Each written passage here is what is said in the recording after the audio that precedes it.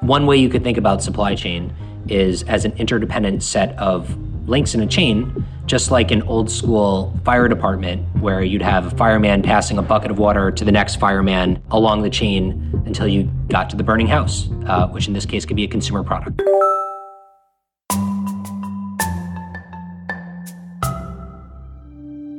What's up? Welcome to Same But Mini, a bite-sized version of our podcast where we explain the most talked about tech buzzwords, only a little bit faster than our full Same But Tech episodes. I'm Mohan, and today we are talking about supply chains. Do you ever wonder how things get put together, assembled into a final product, and delivered into your beautiful hands? Well, whether those things are a computer, a car, or even your dinner, that process that a company takes to produce and distribute a product to the ultimate end user or buyer is referred to as a supply chain. And a supply chain can be pretty complex. It usually involves a substantial network of people, processes, third-party companies, supplies, and even some automation to really get it right. Today, we are joined by one of the coolest people in the space and a very successful supply chain innovator.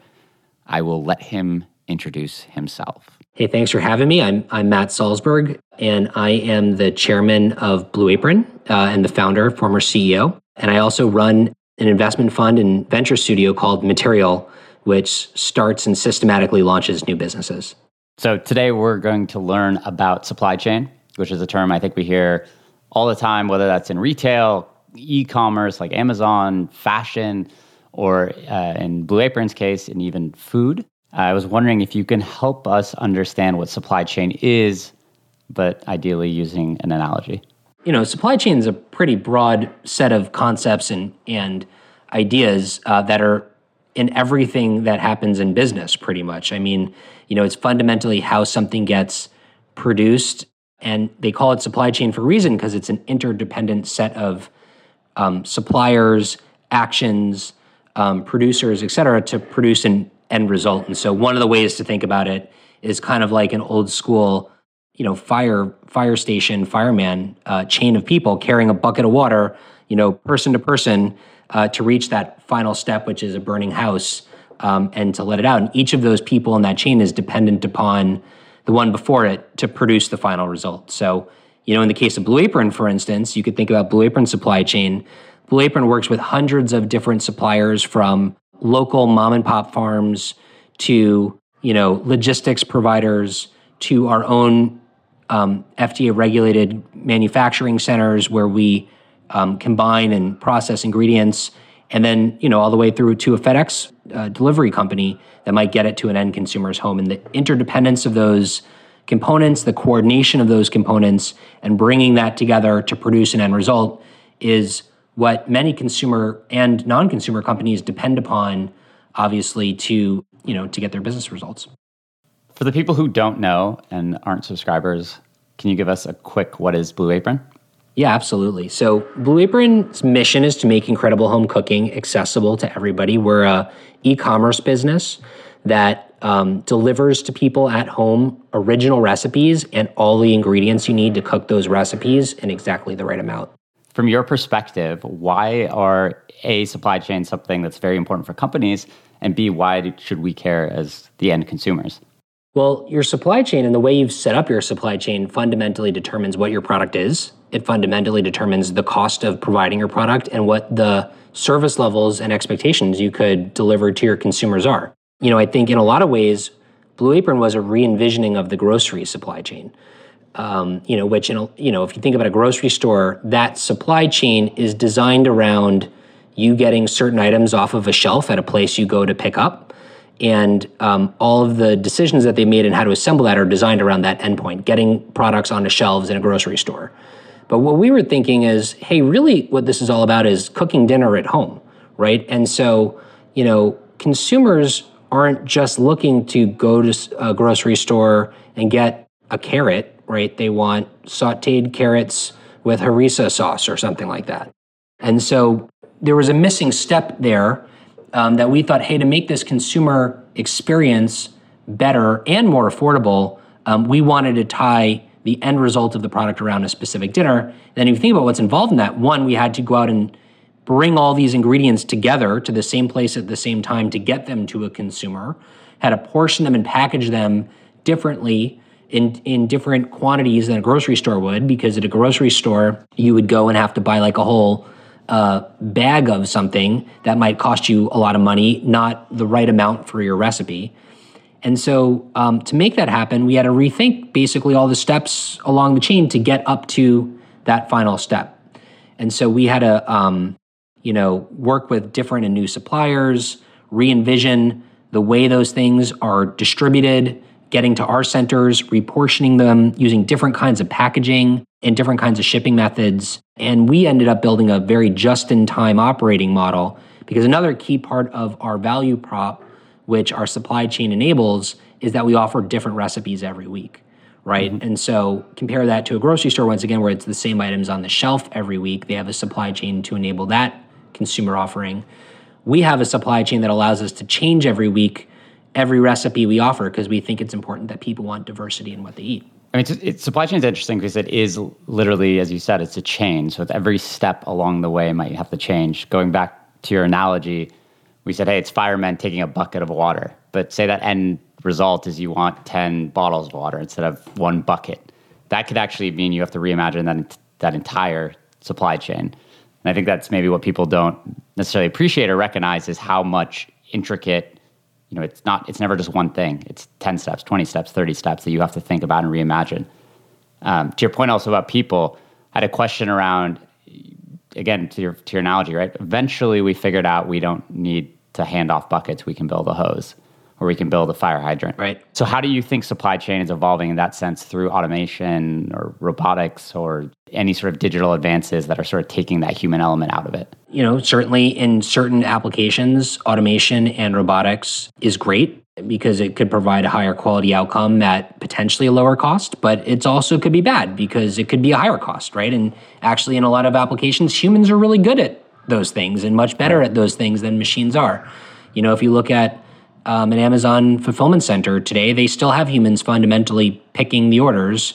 There's a lot of equipment involved, but humans are pretty good at picking orders in a lot of cases. Now it's not the case in all applications. It's a little bit different in different situations. But the other thing you lose when you automate is flexibility. And so, when you automate a task, it usually has to be for a very well-defined process that's looking to do something at high volume repetitively. And for businesses that are evolving and changing their products, or need to be nimble because of changing conditions, automation can actually, in some cases, be problematic, because it makes you less nimble and less flexible and less able to innovate quickly. Of course, so the exact application really does matter a lot, but certainly, new technology does require you to reinvent your supply chain, to think through things. And one of the biggest challenges are, as we talked about in this chain concept, they are interdependent, right? So if you're launching a new product, it's not just that you could innovate on the product, but you also have to innovate on every step in the chain along the way to get it there to produce that product, whether it's changing the packaging, which requires a different piece of equipment in a fulfillment center somewhere, which requires a different kind of shipping method because of what it is, or in a different kind of people process behind the scenes, and therefore maybe even a different kind of information system to track and manage that. What happened during this pandemic, right? I think we had runs on all kinds of products.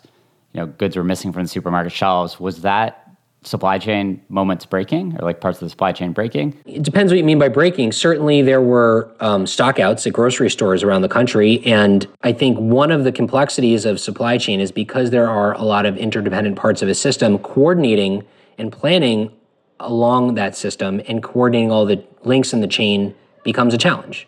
So demand planning and demand forecasting really weighs in on that. And when you have a big shock to the system, like a pandemic, and then all of a sudden everybody deviating from their historical purchasing behavior, buying different things and more of those different things, suddenly it takes time for traditional supply chains to react to that.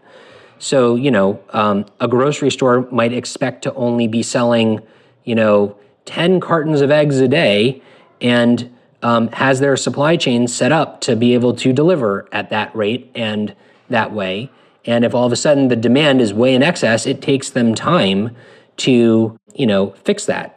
All the way from having to change their orders with their distributor to having to maybe even grow more eggs, like, hatch more eggs or find new suppliers or find more labor at the grocery store because the restocking is a big labor use and they're not used to restocking the shelves from the back room as frequently.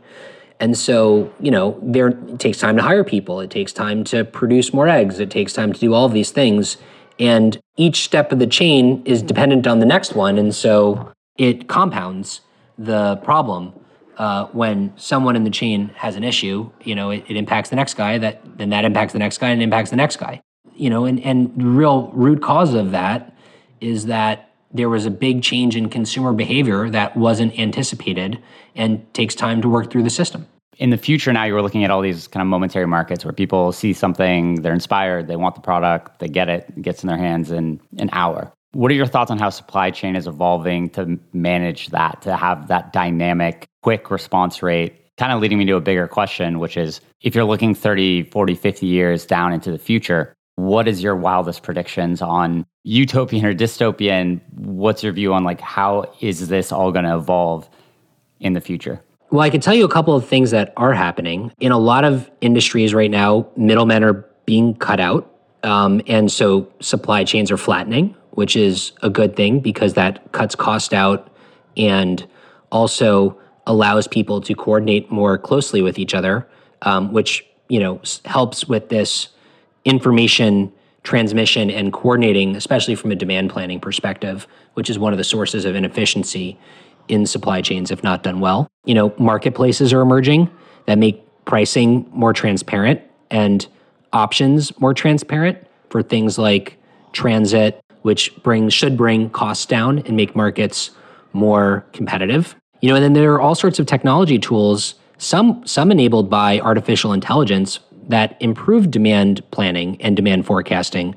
For instance, if you could imagine a business being able to anticipate what you're going to order before you order it really precisely, they could deliver on some unbelievable capabilities in terms of speed and cost and quality. And so, I think as those tools get better and improve and data is more available and shared in better and different ways and AI could predict things better, you'll really see costs come down in supply chains and capabilities go way up. That's crazy to think about being able to be smarter about predicting what you're going to order or buy before it and preparing it. What do you think about provenance as it relates to supply chain? Meaning, do you think having transparency every step of the way is something that people are going to want, demand? It's going to be valuable? I think it depends on the market. But yes, absolutely. And tracking those things is especially valuable in markets where it lacks today and there's real problems because of it, right? So food is a great example where, things get aggregated. It makes it really hard to separate out different quality tiers. For instance, if you're talking about, commodity grains or, big pools of grain, to be able to know that this particular kind of grain is grown with these special practices versus that kind of grain grown with another kind of practices. Or beef is another great example of that actually, where, beef gets aggregated in some cases into a commodity supply of beef, where there's some really great growers of beef and some using less great practices, either from a humane perspective or a just quality of meat perspective. And being able to separate out those things and track those things would enable completely different tiers of quality and pricing to exist in a market. I do think that technology can help with that, but it's not just a technology problem. It's also a fundamental supply chain problem and a physical processes problem. And then if you actually go further into the root cause of those things, it's actually a consumer problem because consumers aren't demanding aggressively enough transparency in certain kinds of the supply chain that they're willing to pay enough for to drive businesses to separate out those things. Sure. and invest in the right supply chain processes to make it happen. So, but I do think as a general trend in the food industry, especially, you are seeing people compete, Blue Apron also compete through premium products with provenance in the supply chain and high quality standards. And you see, opportunities like rating agencies, welfare standards, different kinds of certifications that you can get that certify your supply chain. And people invest and pay costs in that because consumers do demand it in areas where it matters to them. Yeah, I mean, I think you nailed it on the head. I think what's really interesting is thinking about supply chain as an extension of personal or philosophical beliefs. Like if you think about humane worker practices, you think about things like carbon neutral. There's companies like Apple's announcing that they're changing up their entire supply chain for all of their products. Companies that want to go zero waste. It's very interesting to see supply chain react to consumer sentiment and belief. But I hear you in the sense that it kind of needs to start with the consumer, right? We need to show our preferences with our spending. It's totally driven by consumers, and consumers are increasingly paying for what their values are. You see that in a lot of different areas, and are willing to pay for quality, when it's what they care about. And so that will definitely drive the reinvention of supply chains, and you've seen it already drive the reinvention of supply chains, and that I think that's the start of it all. Supply chain, what is it? Well, you can think of it like an old school fire department where the firemen and women would pass buckets of water, human to human, along a chain until it got to the fire. Maybe supply chain is not something you think about all the time when you buy or use a product, but it is a pretty fundamental, interdependent, and often quite complex part of getting that product into your hands.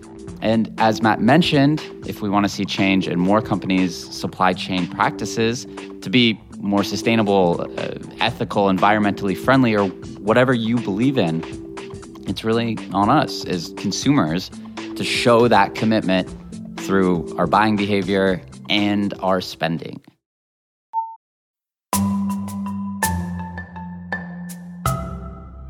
Today's episode was written and hosted by me, Mohan Zanuzzi, produced by Corrine Javier and Lee Schneider, exec produced by Steph Wolf, music by Ouvra.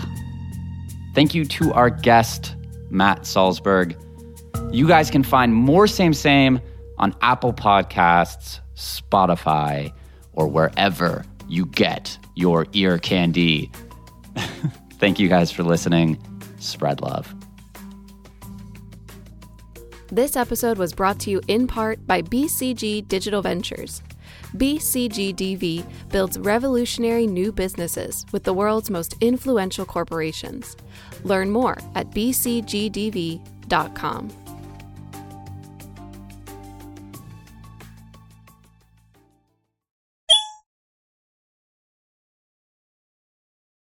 Why did you call it Blue Apron? So we called Blue Apron because chefs around the world wear blue aprons when they're learning to cook. And so for us, it's a symbol of lifelong learning and cooking.